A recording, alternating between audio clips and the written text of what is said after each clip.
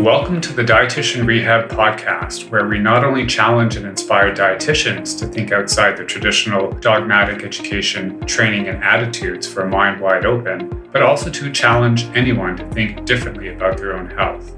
We'll talk all things food, health, and nutrition related as we explore points of view, evidence, and strategies for better health that will allow you a fuller understanding of the hot topics that everybody's talking and asking about.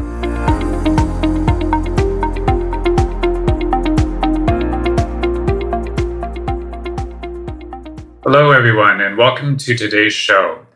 Today's guest is Dr. Tommy Wood, and he's going to break down and decipher everything insulin resistance, which will be of interest to a lot of people because I think a lot of us have a misunderstanding of what insulin resistance truly is, or at least the way it's been taught in most nutrition and medical schools and settings. But a little bit about Tommy. Tommy Wood is a medical doctor and a PhD. He's a research faculty member at the University of Washington in the Department of Pediatrics. His research focuses on ways to increase resilience and to treat the injury of the developing brain. He has a bachelor's degree in biochemistry from the University of Cambridge. He received his medical degree from the University of Oxford and has a PhD in physiology and neuroscience from the University of Oslo. In addition to his role as faculty at UW, he serves as president of Physicians for Ancestral Health. He has published and spoken on multiple topics surrounding functional and ancestral approaches to health, including the root causes of chronic disease such as multiple sclerosis and insulin resistance. So I think you'll find today's episode very interesting. Again, it's one of those episodes that's quite dense. You might want to keep hitting replay to kind of get the nuanced points from his wealth of knowledge on this topic. So without further ado, let's get to the show. Welcome to the show, Tom. Can I call you Tom?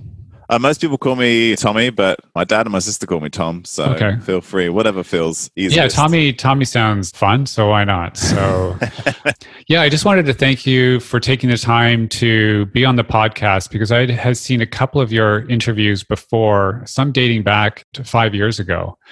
And you were talking about a very topical issue, and that's insulin resistance, but you're talking about it in a way that the current dogma does not talk about it in that same way, if I'm making sense. Yeah. So as a dietitian working in a hospital, as a nutritionist, counseling patients, as a former certified diabetes educator, I don't know if you've heard of that designation. It's for sure in the US and Canada. Mm-hmm. I just know we have not quite as clear this whole concept of insulin resistance. So I wanted to have you on. So before we jump in, I'm just wondering if you could tell the listeners a little bit about yourself, your background, and more importantly, how you became interested in the world of health, insulin resistance, fitness, and metabolic health. Yeah, sure. So my current job, I'm a full-time academic at the University of Washington. I'm a research faculty in the division of neonatology, actually. So the majority of my academic research is focused on ways to treat the injured newborn brain. Babies born either prematurely or sometime they reach full term, something happens around birth, and then there's a brain injury because of that. And that's where I spend the majority of my time. However, I've had a bit of a storied life up to that point. So I have a background in biochemistry. That was my undergraduate degree. Then I went to medical school. I worked for a couple of years as a doctor in central London before I did my PhD. And during that time, so largely during my own education and training, I became increasingly interested in just what's associated with both health and performance. So I was a sedentary and cookie or biscuit eating child and found health and fitness in my late teens. And then I rode at university and then spent more time coaching athletes myself, and have now, coached multiple athletes in multiple sports and spent a period of time working for a company called Nourish Balance Thrive that works with various athletes trying to optimize their health and long-term health and performance. So those are kind of my two parallel tracks. And as I spend more and more time doing both of the above, my real interest is in trying to construct a framework that would allow us to understand what is responsible or what would allow for a resilient and healthy body and brain for our entire lifespan, essentially, from preconception and birth through any athletic or daily performance. The act of having a healthy body and healthy physiology is essentially what's going to then allow you to go and continue a long and healthy lifespan as long as possible. So all of those things kind of intersect.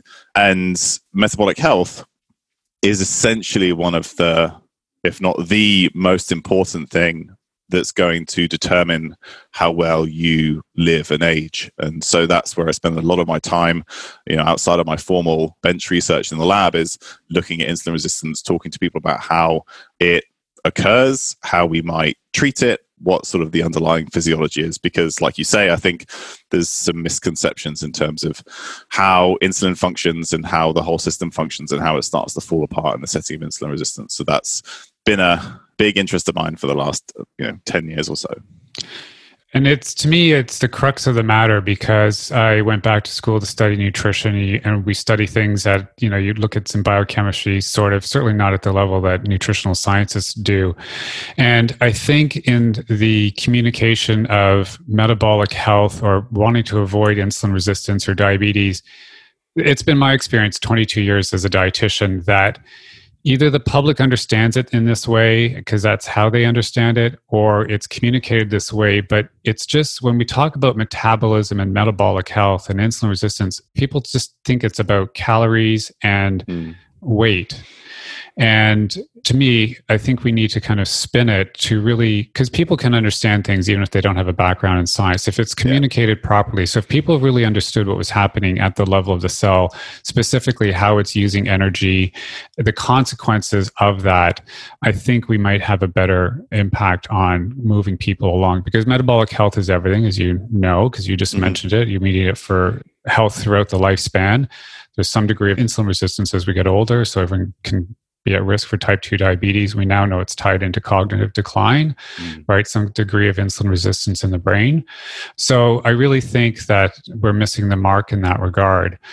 So that's why you're here to help clear up the confusion.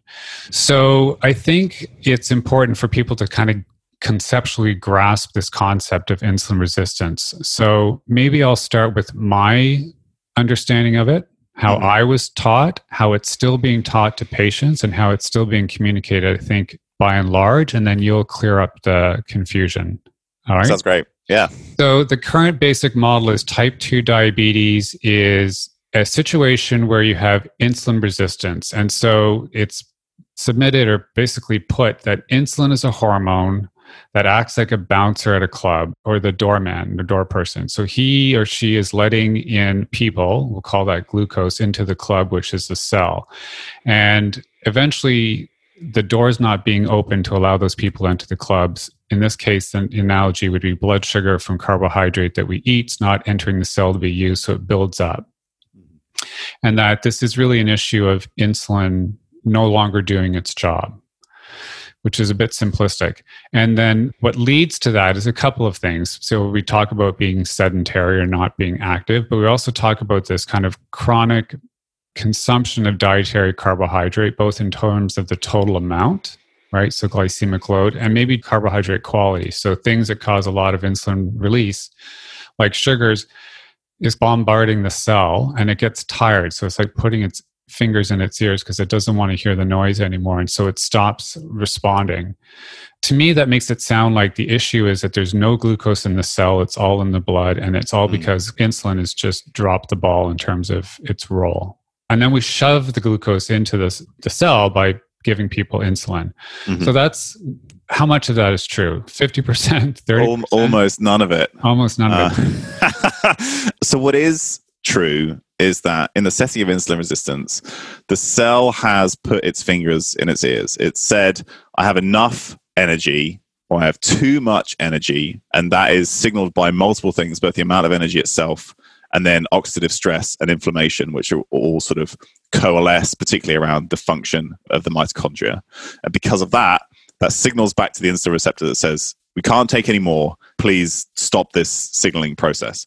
And so that is true. However, I think everything else is essentially backwards. And to kind of untangle that, we need to start with what the job of insulin is. And most people think that insulin's main job is to upregulate glucose transporters like GLUT4 that goes to the cell membrane that allows glucose in. And a small amount of basal insulin signaling is required for that. But in reality, in most people, that's already happened. Then insulin fluctuations after that don't really affect glucose uptake. So the main job of insulin is to regulate the amount of circulating energy in your system as a whole. And so glucose is one part of that. But what insulin is more concerned with is making sure that there is or isn't breakdown of tissues to convert into glucose in the time of there not being any coming from the diet. So insulin's main action is what I call anti-catabolic. So when it's circulating, it's stopping the breakdown of muscle tissue, which we call proteolysis, and it's stopping the breakdown of fat tissue, which we call lipolysis. So if you think about energy in the system, it's like a bathtub, right? And if you have your stores of energy, and some of it is protein in your muscles, but most of it is fat in your fat cells. So if you think about the fat in your fat cells, there's uptake continuously, and insulin doesn't regulate that. So a lot of people say that, spikes of insulin make you get fat or increases uptake into the fat stores. And also that's not true. The baseline, the uptake of fats into the fat cells is basically always the same. So your bathtub, the tap is always on, and insulin regulates whether the plug is in or not. And then that changes whether things accumulate or are released, but it's at the other end. And so when insulin is low, protein is being broken down in muscle, fat is being broken down for the adipose tissue. It's going to the liver and it's being converted into glucose via gluconeogenesis. Well, the glycerol from the fat, the sort of the backbone, and then the protein. When you have a meal and some insulin is released, I like to think about its jobs in terms of like where it goes first. So the first thing that does insulin release in the pancreas, it acts on the alpha cells of the pancreas to stop the release of glucagon, which is its main sort of counterbalancing hormone. Then the levels of insulin and glucagon together act on the liver, so decreasing glucagon, increasing insulin to stop the production of glucose. And so what most people don't appreciate is that in type 2 diabetes, in insulin resistance, most of the glucose circulating in your blood is glucose that has been made by the liver inappropriately. It's not glucose that came from the diet. And so that first it acts on the liver, reduces gluconeogenesis, and then it goes out into the circulation. And the first thing it does is it stops proteolysis and it stops lipolysis. So it stops the breakdown of tissue as this kind of availability of energy, which is what it's most concerned with. And then as you increase insulin even more, you can start to see an increase of flux through glycolysis in the cells. But it's not until you get to actually what I would call supraphysiological levels of insulin that you start to see an increase of uptake into cells. And this has been very nicely documented. You can sort of, if we think about our fasting insulin, maybe it's about 4. And at that level, nothing is happening to glucose. Then if it goes up to 40, which is a fairly normal and healthy person, a normal postprandial insulin, then that will shut down gluconeogenesis in the liver, but it won't increase uptake into cells. All of that is regulated by the cell itself. And then if you go another order of magnitude higher, 400, which is very, very high, most people wouldn't reach that, then you might start to see increased uptake into cells. So all of insulin's control of blood sugar in the normal person is regulating production in the liver, and by stopping or allowing glucose production in the liver. So that kind of completely flips on its head what people think insulin is doing. And I think the reason why we think about insulin in that way is because of the way that we discovered it. So obviously it was discovered because of type 1 diabetes, where when we give insulin to type 1 diabetics, we give it peripherally, we give it well outside of the pancreas and the liver where insulin has most of its roles. And yes, the first small amount of insulin does increase the uptake of glucose into cells. So we've kind of completely, because of that, created this glucose-centric model of insulin, which isn't really true in most people. So then when we think about insulin resistance, most people who have insulin resistance already have an increased uptake of glucose into cells. There's so much glucose circulating, we're making more than we need in the liver, and it's flooding into the cells. And there are some very nice studies that show that glucose uptake into cells at baseline in insulin-resistant people is higher than in people who are insulin sensitive, which doesn't make any sense if you think that insulin resistance is the like no glucose going into cells and then accumulating in the blood. It's actually the opposite. There's already so much. And again, the reason why it becomes confusing is that the way we test insulin sensitivity, the gold standard, is something called a euglycemic hyperinsulinemic clamp, where basically you put catheters into people's veins and you shove them full of insulin and glucose, and you see how much extra glucose can the body take up if we give huge amounts of insulin. And the answer is you can take up less extra glucose if you're insulin resistant, because you're already having to take up so much more because there's more circulating. So again, because of this glucose-centric model of insulin action, this glucose uptake, we again conflate what's really happening at the level of the cell. And so like the gold standard test for insulin resistance sort of contributes to that confusion. So it's right, if you shove somebody full of glucose and insulin, their cells will take up less, but that's because they're already overworked rather than because there's no glucose going into cells and the signal isn't working. Have I managed to untangle all of that? Yes, it's a lot to unpack, as the saying goes. So I'm just going to see if we can just kind of break it down a bit. Yeah. So a couple of things you said that I either knew and I forgot, or I had no freaking clue, which is kind of embarrassing. So basically, like, just to clarify one thing about the cell will take in glucose on its own through a couple of glucose transporters, the GLUT4, and I think there's GLUT1, if my memory serves. Well, there's 1, 2, 3, and 4. And all four of them do 5. Yeah, it depends on the tissue. Some of them are insulin dependent, some of them aren't. Okay. So we have these little transporters whose job it is to pull glucose into the cell, because there's always glucose in our circulation, either because liver's making some, yes, we eat some from food, and even between meals we're producing some, right? Because we're converting it from fat and protein. Then it's doing that independent of insulin. And insulin still has a role to pull glucose in under certain conditions. It does have that role, correct? Yeah, and so you need a small amount of baseline signaling to cause just for the receptors to be there, the transporters to be there. But anybody who doesn't have type 1 diabetes has already reached that level. So that's no longer what we're talking about. Okay. Then in order for insulin to further increase uptake of glucose into cells, you need super physiological levels. You basically need to give it exogenously. It's not the amount of insulin that you would normally get after a meal. Okay. And then in between meals and overnight when we are fasting and we wake up, insulin is really low. Yes. And so the normal response is to give a little bit of glucose to the body, into the blood, to fuel red blood cells, and if needed, the brain. So it gets that from some protein and some glycerol, as you said. And then if I wake up and I eat a banana with my oatmeal and an omelet, there's going to be a slight increase in insulin. That's normal. And its job is to first tell the pancreas to stop producing glucagon, whose job it is to convert glucose from fat and protein. And its other job is to shut down that process. And then what else is it doing? That's its main thing. So the carbohydrate from the meal goes into the blood, and then it goes to the various tissues, and the GLUT4s will pick it up. Yeah. Okay. And that's the normal kind of... That's the normal kind of thing. So once insulin gets out into the body in that normal state, the main thing it's doing is just stopping the breakdown of muscle tissue and fat tissue, because it's not needed, right? Those things overnight, like you said, will release small amounts so you can make glucose. But the normal job is just to stop the breakdown of those tissues. It's not to increase glucose uptake into cells. And to tell the cell, like, keep making transporters, because we're probably going to need them, right? From day to day. You're probably there anyway. All the time. Okay. Yeah.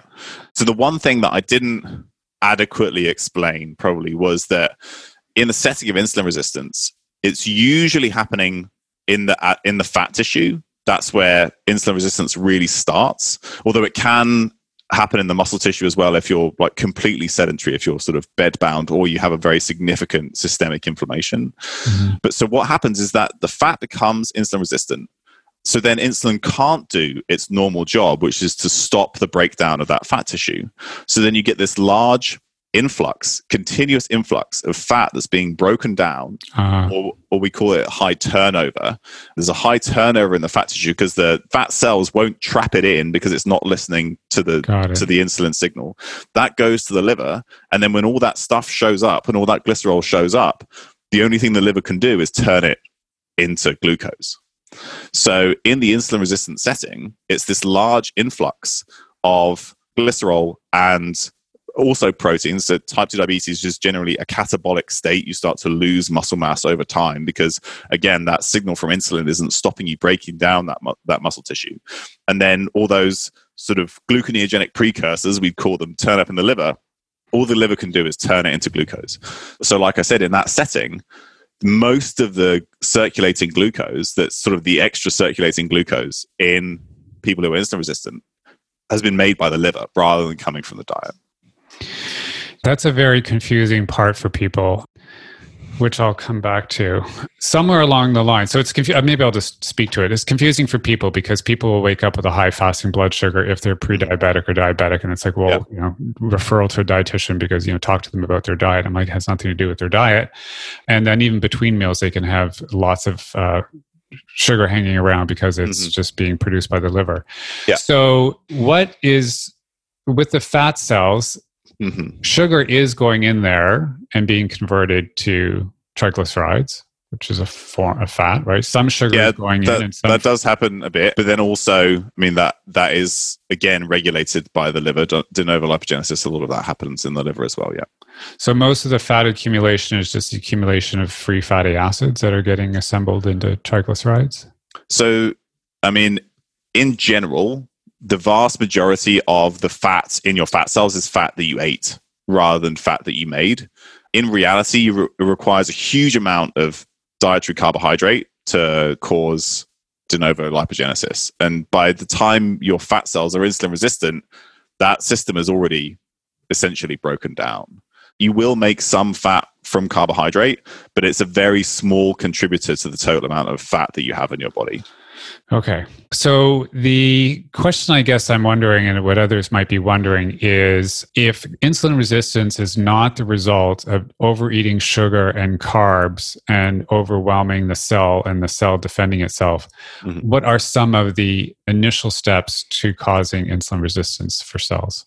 Yeah, and that's the most important question. So in people who follow the carbohydrate insulin hypothesis of insulin resistance and obesity, they cite a lot of pharmacological data that says that if you give drugs like insulin itself or other drugs that increase either insulin release or insulin signaling, that insulin can contribute to insulin resistance. Because what they're saying is, like anything in physiology, if you have a lot of something, you try and turn down the signal. There's like basic feedback loop that you get regardless. It's the same if you take anabolic steroids, your body says, I have enough testosterone, so I turn off the signal to make testosterone. It's essentially the same.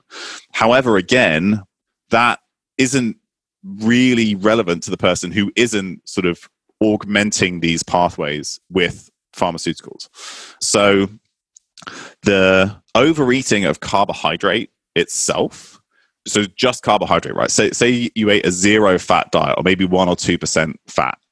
There's a number of studies that essentially show the vast majority of what happens, or the increased energy if you overeat just carbohydrate, is just burned off. You increase your metabolism to burn it off. And that doesn't happen if you overeat fat. And so it takes a huge amount of extra carbohydrate to turn on de novo lipogenesis to cause the accumulation of fat. And so if we're talking about obesity or being overweight and insulin resistance, because they're intimately connected, the reason why overeating sugar can contribute to this process is just because it usually comes with a large amount of fat that then gets stored, and then your fat cells become overfull, and it's them becoming overfull that makes them insulin resistant. So it's not the sugar itself, it's usually the quality of the diet. And total caloric intake does really matter because, like I said, insulin resistance starts usually in the fat cells, and it's usually because they've reached what we call colloquially the personal fat threshold. So the some amount of fat that you can store on your body before your fat stores say, I've had enough, and then they start to become insulin resistant because they don't want to take any more. So when you're eating a calorically dense diet, that's more likely to happen. And sugar absolutely contributes to that. But it's not, if you ate just sugar, you would not become insulin resistant, really. And those studies have essentially been done, eating just pure carbohydrate diets. There are some physicians, you might have heard of Walter Kempner's rice diet. People just ate starch and sugar and they lost weight and their insulin resistance improved. So that simple story doesn't really encompass the entirety of what's going on. So the driver, I was confused then, because the primary driver is adipose tissue or fat cells. Mm-hmm. Yes. It's not muscle cells. So like I said, it can be. It can be. But in most people, it seems to be the fat cells. So we have, in terms of glucose, the final... it's the fat cells. And I guess it's because I thought it was both maybe the muscle and the fat cells, but we're really talking at the fat cells. That's where we think it starts in most people, yeah. And so what happens to the fat cells? Because people need to understand that fat is not just a bank account. These are metabolically active cells. We used to just think it was a storage tank. I mean, I've been at this long enough. It was just a storage tank. So they've got their own metabolism. They've got their own busy stuff going on.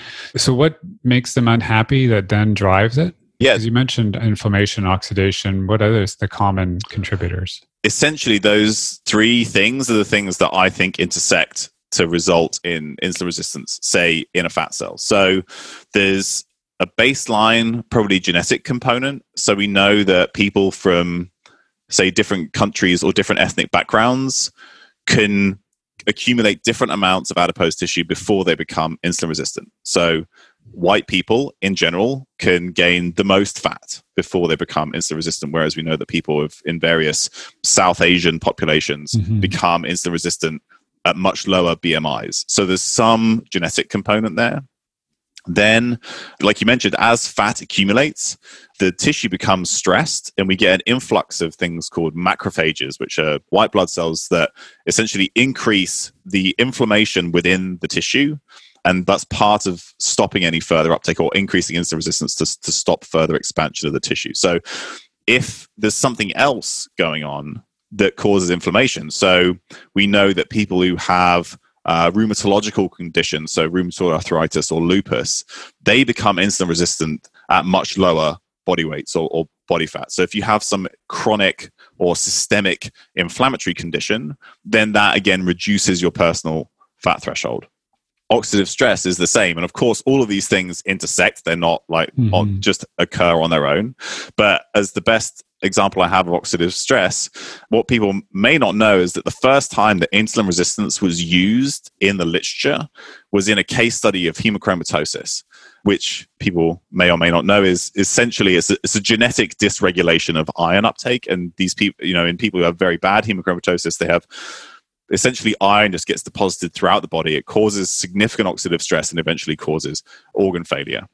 And in this one case study, they got to the point where this person had to be given thousands of units of insulin a day to maintain their blood sugar, which, if you're a diabetic of any kind and you use insulin, there's like orders of magnitude more than what most people would need to use. So any kind of significant oxidative stress, and again, that's an extreme case, but it kind of tells you how the system works, results in insulin resistance. So any of those three things, you have some kind of baseline ability to store fat, and then all of those things, inflammation, oxidative stress, can then manipulate that. Okay. So this is slow and insidious because you see this happening. So what is the main culprit, are we thinking? Is it just a combination? I know this sounds really simple, but is it a combination of not moving as ancestrally we have always moved? And is it really that kind of slow consequence of caloric density given the quality of our diets? Yes. So so I do believe it's both. So at some point, in order to have expanded adipose tissue stores that are insulin resistant, you're going to have to have overeaten calories. That is just part of it. And of course, the density of your calories, so the caloric density of the food alters your satiety. The quality of the food alters your hormonal responses to it. It changes how much you end up eating. So that's where food quality plays a big role, is the fact that more highly processed foods are less likely to give you satiety for a certain number of calories, and they're less likely to allow you to normally regulate your appetite. So you end up eating more. And then plus the various tricks that food scientists can use to also cause you to overeat. And then the other side of that, the other side of your question, was that we're not moving as much as our bodies would expect. And movement in itself is an anti-inflammatory process. So anytime you move your muscles, they release something called myokines, which then actually, if it's very intense exercise, you'll see a peak or a spike in inflammatory signaling, which then causes an overall decrease in systemic inflammation long term. So the very action of regular movement is anti-inflammatory. And we talked about how inflammation contributes to how much fat we can store before we become insulin resistant. So the answer to your question is yes, like both of those things, I think, play important roles on a population level in terms of what's causing insulin resistance. Yeah, and I don't want to make it oversimplified, like eat less, move more, although there's some, I guess, essence in that's true. Mm-hmm. And so what's the interaction between the fat cells that get bloated with all those white blood cells that are making the fat unhappy? How does that relate to moving besides inflammation? Like, what's the connection with muscle? Muscle metabolism? Because I thought a lot of the insulin resistance was driven by muscle cells as well, but I'm now learned it's mostly fat cells.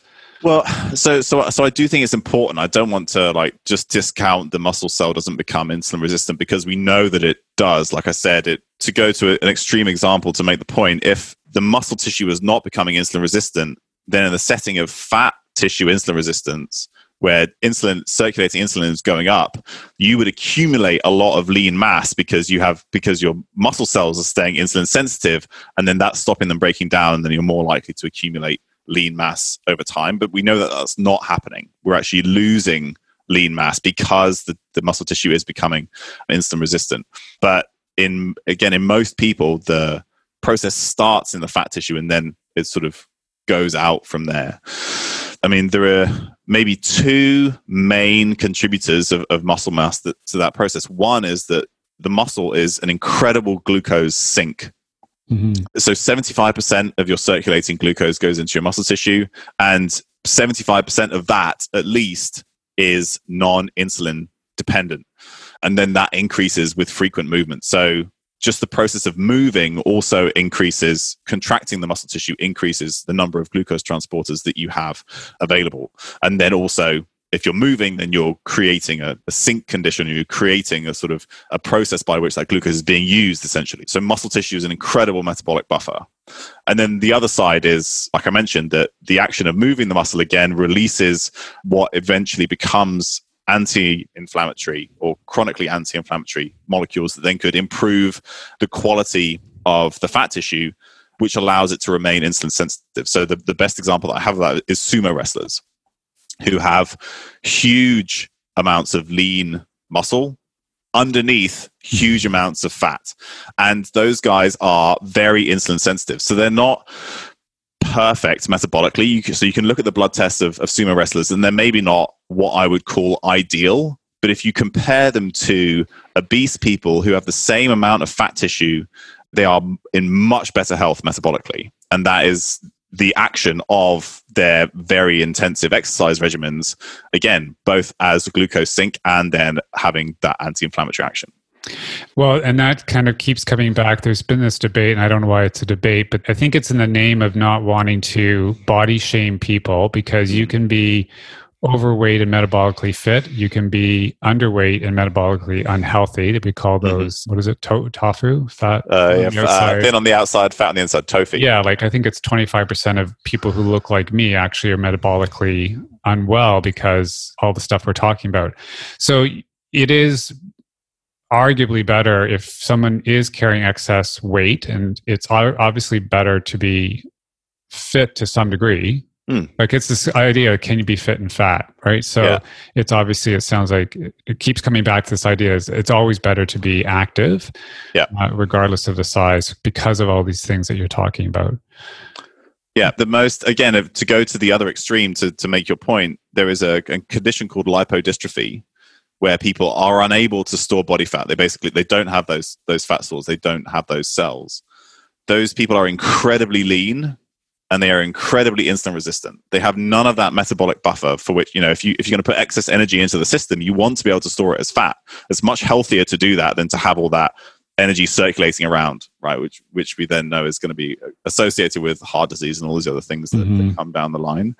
And you make a really important point, and there's been a big movement, the health at every size movement, that basically, not wanting to shame people for a given size. And I completely agree with that. I have no reason to have anything to say about your particular body composition or your body size just based on how you look. And I think that's fair. And many of the reasons underlying why people may become overweight or obese are essentially societal. There's a number of factors that feed into that. And we should always remain cognizant of that. However, you have hard data that you can use to arbitrate this. So some people have looked at the metabolically healthy obese phenotype, and it's probably about 7% of people who are obese, roughly. Less than 5 to 10% of people who are, you can take their blood tests and you can see they're in great metabolic health as well as being overweight or obese. So I think that even though it's important, the idea, you can arbitrate this with hard data. You can find out if somebody is metabolically healthy or not by looking inside, rather than just sort of blanket saying, we shouldn't be talking to people about the risks of being obese, because in the majority of people, it is associated with right. worse health outcomes. And that's not a blame state. It's just right. true. I get it, for sure. So the other thing that I'm curious about that I've heard people talk about, and I think you've addressed it, but I'm just wondering if we can use this terminology, is way back when, this is like 10 years ago, I heard people talking about this concept of glucose toxicity. So you've really basically addressed this. There's just too much energy in the cells, which is causing these problems. But it's not just glucose that's in the cell. Does that term muddy the waters? Does it help, or is there a better way to frame it? Yeah, if you're talking about the cell itself, I talk about energy toxicity because it's sort of the total sum of the potential energy substrates. That could be free fatty acids or fatty acids. It could be glucose. It's possible that if you took, and there is some data to suggest this, that if you took somebody with high glucose levels and they have high circulating free fatty acids because they're insulin resistant, and then you shoved just like a boatload of ketones on top of that, that's not necessarily going to be a good state, because again, you've just added energy to the system when not enough is being taken out. But glucotoxicity from a circulating standpoint is potentially useful, because that glucose is damaging to an extent. You don't want high circulating glucose because it affects the glycocalyx that lines your endothelium. It affects endothelial function. It can start to glycate numbers of different proteins that may affect how well the receptors on your cells function. And maybe they don't listen to the signal of other hormones because they've become glycated. And we know the same thing happens to red blood cells when we do our hemoglobin A1C or other circulating proteins, if you look at something like fructosamine on a blood test. So that glucose can sort of get attached to stuff and affect normal physiology. So that is one of the main reasons why we want to control blood sugar, even in people who have to take exogenous insulin, so say type 1 diabetics particularly, is because glucose in itself in high circulating doses continuously is toxic. So that is still true and is worth bearing in mind when we try and think about why we want to control our blood sugar. Okay. Yeah, I think it was coined and positioned in a way to help people understand that insulin resistance isn't an issue of glucose just not getting in. The cell's full and it's not taking any more reservations, right? It's not going to let any more in. So another important point that might be worth clarifying is this concept of, you hear it on social media and stuff, and people will say you get the low carb, high fat camp, and then you have the low-fat, high-carb camp, and they'll say, well, both fare well in terms of weight loss and insulin sensitivity and resistance. And is this idea, which I've just learned about actually in the last couple of years, is this idea, they call it a cycle, but it's the Randall cycle, or the Randall, it's not really a cycle, I guess, but it's the Randall phenomenon. Yeah. And this is the idea. Well, you can explain it, but my understanding is that if you have too much fat and too much carb together, the cell can only manage one, or maybe it's trying to manage both at the same time and it can't. So when they're eaten together, that can be more problematic, which might be at odds with our energy and our DNA and our ancestral evolution, etc. So essentially the Randall cycle, the Randall phenomenon is a nice way to put it, is basically that at its most simple, which is an oversimplification, but gets the point across, is that the metabolism of fat and carbohydrate are antagonistic to one another, essentially. And when you're metabolically unhealthy, I think there is some potential benefit to the idea that if you just remove one of those substrates, the system might more easily recover. However, in somebody who is metabolically healthy, eating a eukaloric diet, I don't think eating carbohydrate and fat together is a problem at all. And we have no real evidence to suggest that that is a problem, again, in a high-quality eukaloric diet. So I don't think that people need to avoid eating carbohydrate and fat together. And the other reason, the big sort of elephant in the room of saying, yes, say a low carb diet and we'll call it a low fat, or maybe a slightly more extreme version being like a whole foods plant-based diet, which is usually low in fat calories. One of the reasons why those work is because you just end up eating less, because they're restrictive diets. They usually contain far less processed food. I mean like not processed as in you cooked it. I mean processed as in it came in like a cellophane wrapper from the store. And in that setting, both of those groups are just eating fewer calories. And that is a main driver.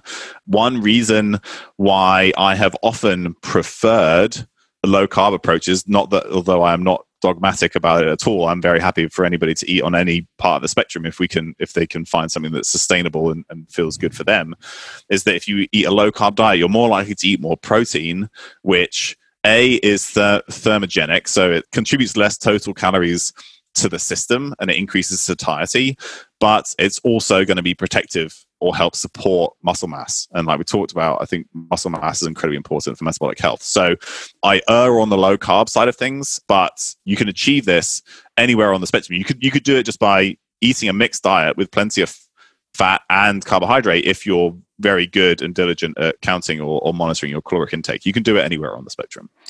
And as I basically remind people, you could theoretically overeat food expressed in this like whole foods diet. Like you could overeat quinoa, broccoli, and salmon, but it's pretty difficult. It's really hard. Like nobody is getting overweight or metabolically compromised because they're overeating that kind of food. It's all the other stuff. I don't mind using the word garbage. I know people don't like that because it's judgmental, but it's all the other stuff on the market. So that offers some perspective in that regard. And so I guess as a clinician, what I find interesting is if you're dealing with somebody with prediabetes, are you working with anybody in this? So I occasionally have clients. They're usually athletic type clients, although I do work with some people with chronic disease, but it's very much a sort of like an ad hoc consult type position. I don't have a clinical practice. Okay. And the fit people or the athletes are not going to be probably dealing with these issues. So it's like, I guess I'm just trying to wrap my head around it. So you have these people who are pre-diabetic or type 2 diabetic, and the majority of their sugar is coming from the liver because it's taking fat from the fat cells, glycerol, converting it into glucose via gluconeogenesis. Mm-hmm. And then that sugar is circulating through the bloodstream. People are walking around, I think, in SI units. So they might be walking around sometimes with 10 millimoles, which is too high. What happens with that glucose? I mean, does it just go through the cycle of going back to the liver and get packaged into triglycerides and that comes back? Like what happens with it and then what should we do with it? Yeah, so it does essentially keep circulating. It can end up in the liver and the liver will start to package some of it as triglycerides because that's a safer storage spot is as fats if you can get it on a triglyceride than it is, just to have it circulating as glucose. But essentially, if you're trying to think of what you want to do with this like person clinically, you need to reduce systemic insulin resistance. So if you can, in the short term, you could increase the glucose sink, right? So movement is going to be your best option. And then alternatively, at the same time, hopefully, is you find any diet that's going to allow for either the spontaneous or forced reduction of caloric intake, such that you can start to relieve some pressure on the fat tissue, and you can start to then use up the excess energy in the system.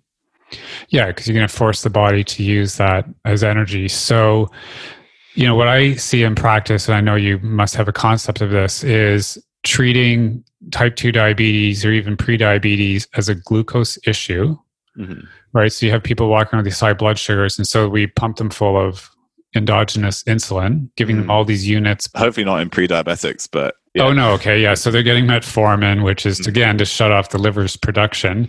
But in type 2 diabetes, it's like, okay, their sugar's high before a meal. They're going to eat. So we have to give them insulin to push the sugar that's already high down, and then to take into account the carb they're going to eat at the meal.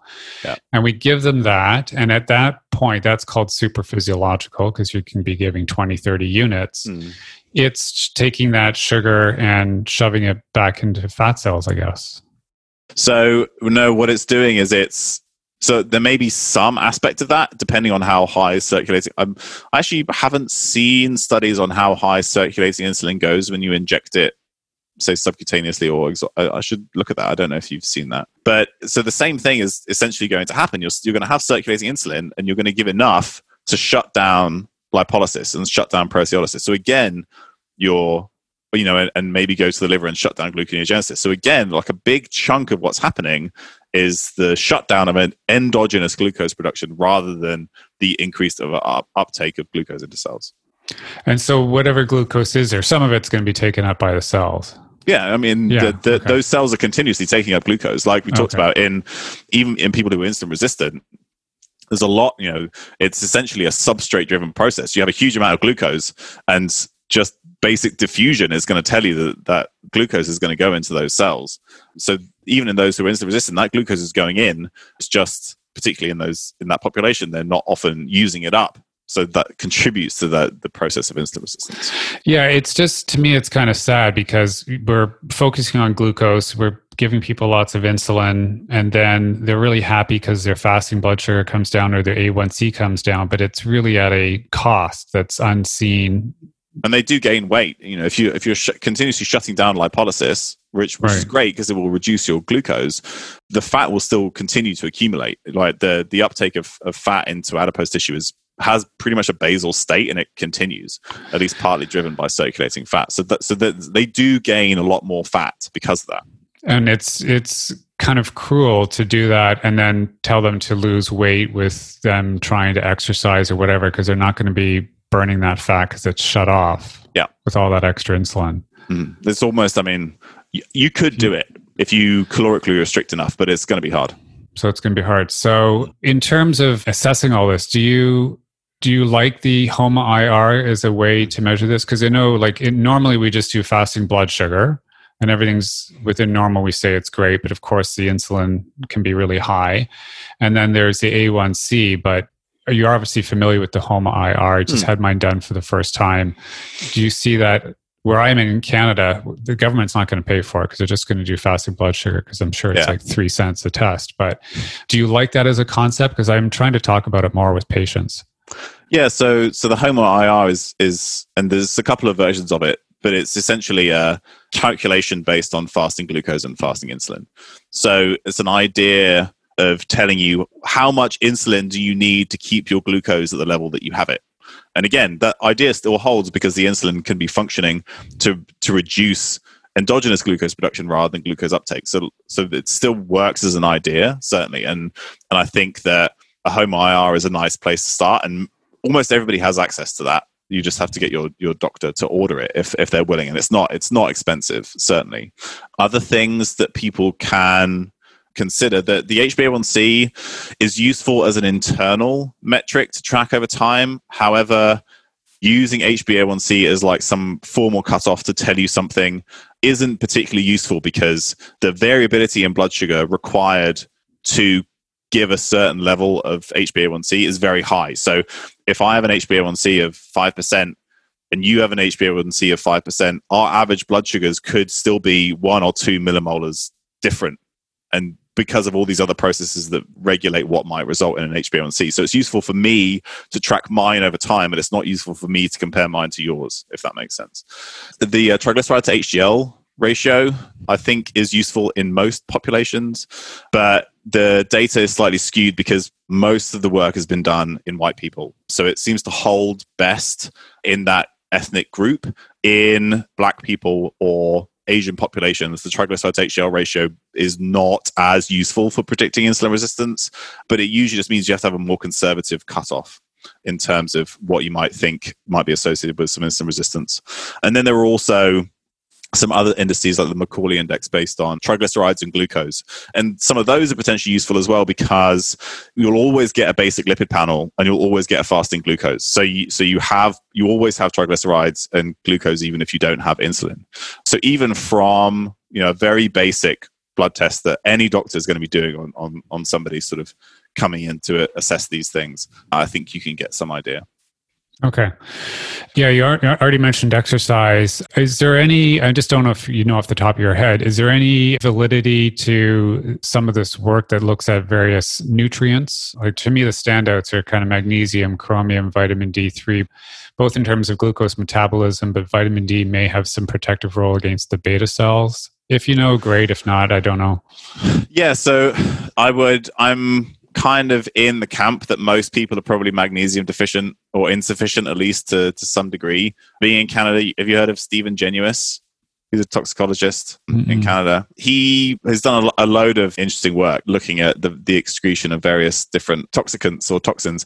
But he also wrote a nice review paper on magnesium and its effects on health a couple of years ago.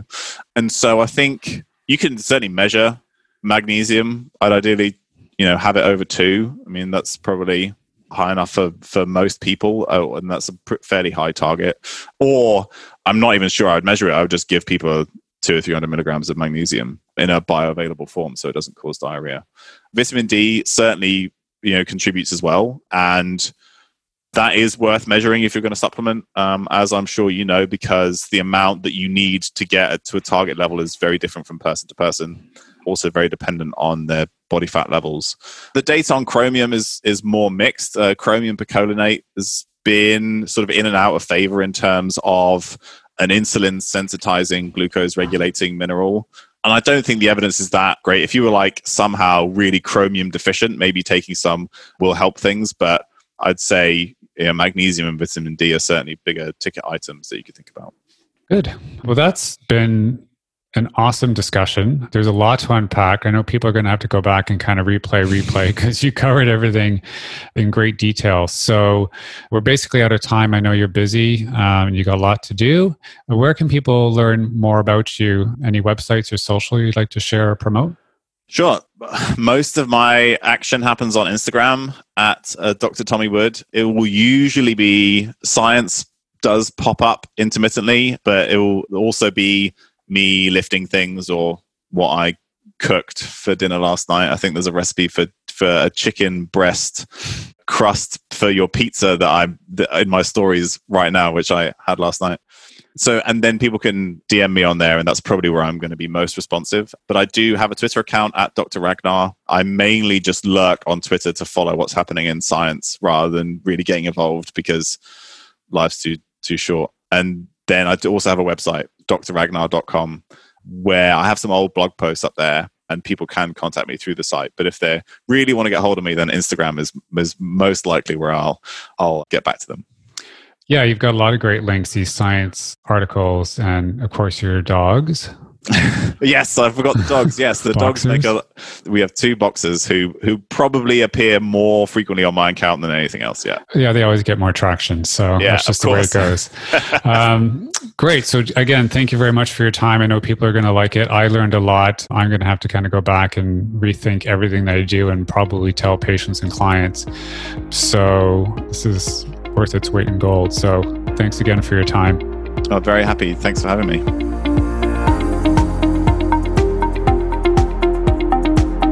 Hit subscribe and get ready to expand your nutritional world, your perspective, and gain confidence in a way that you didn't know you could.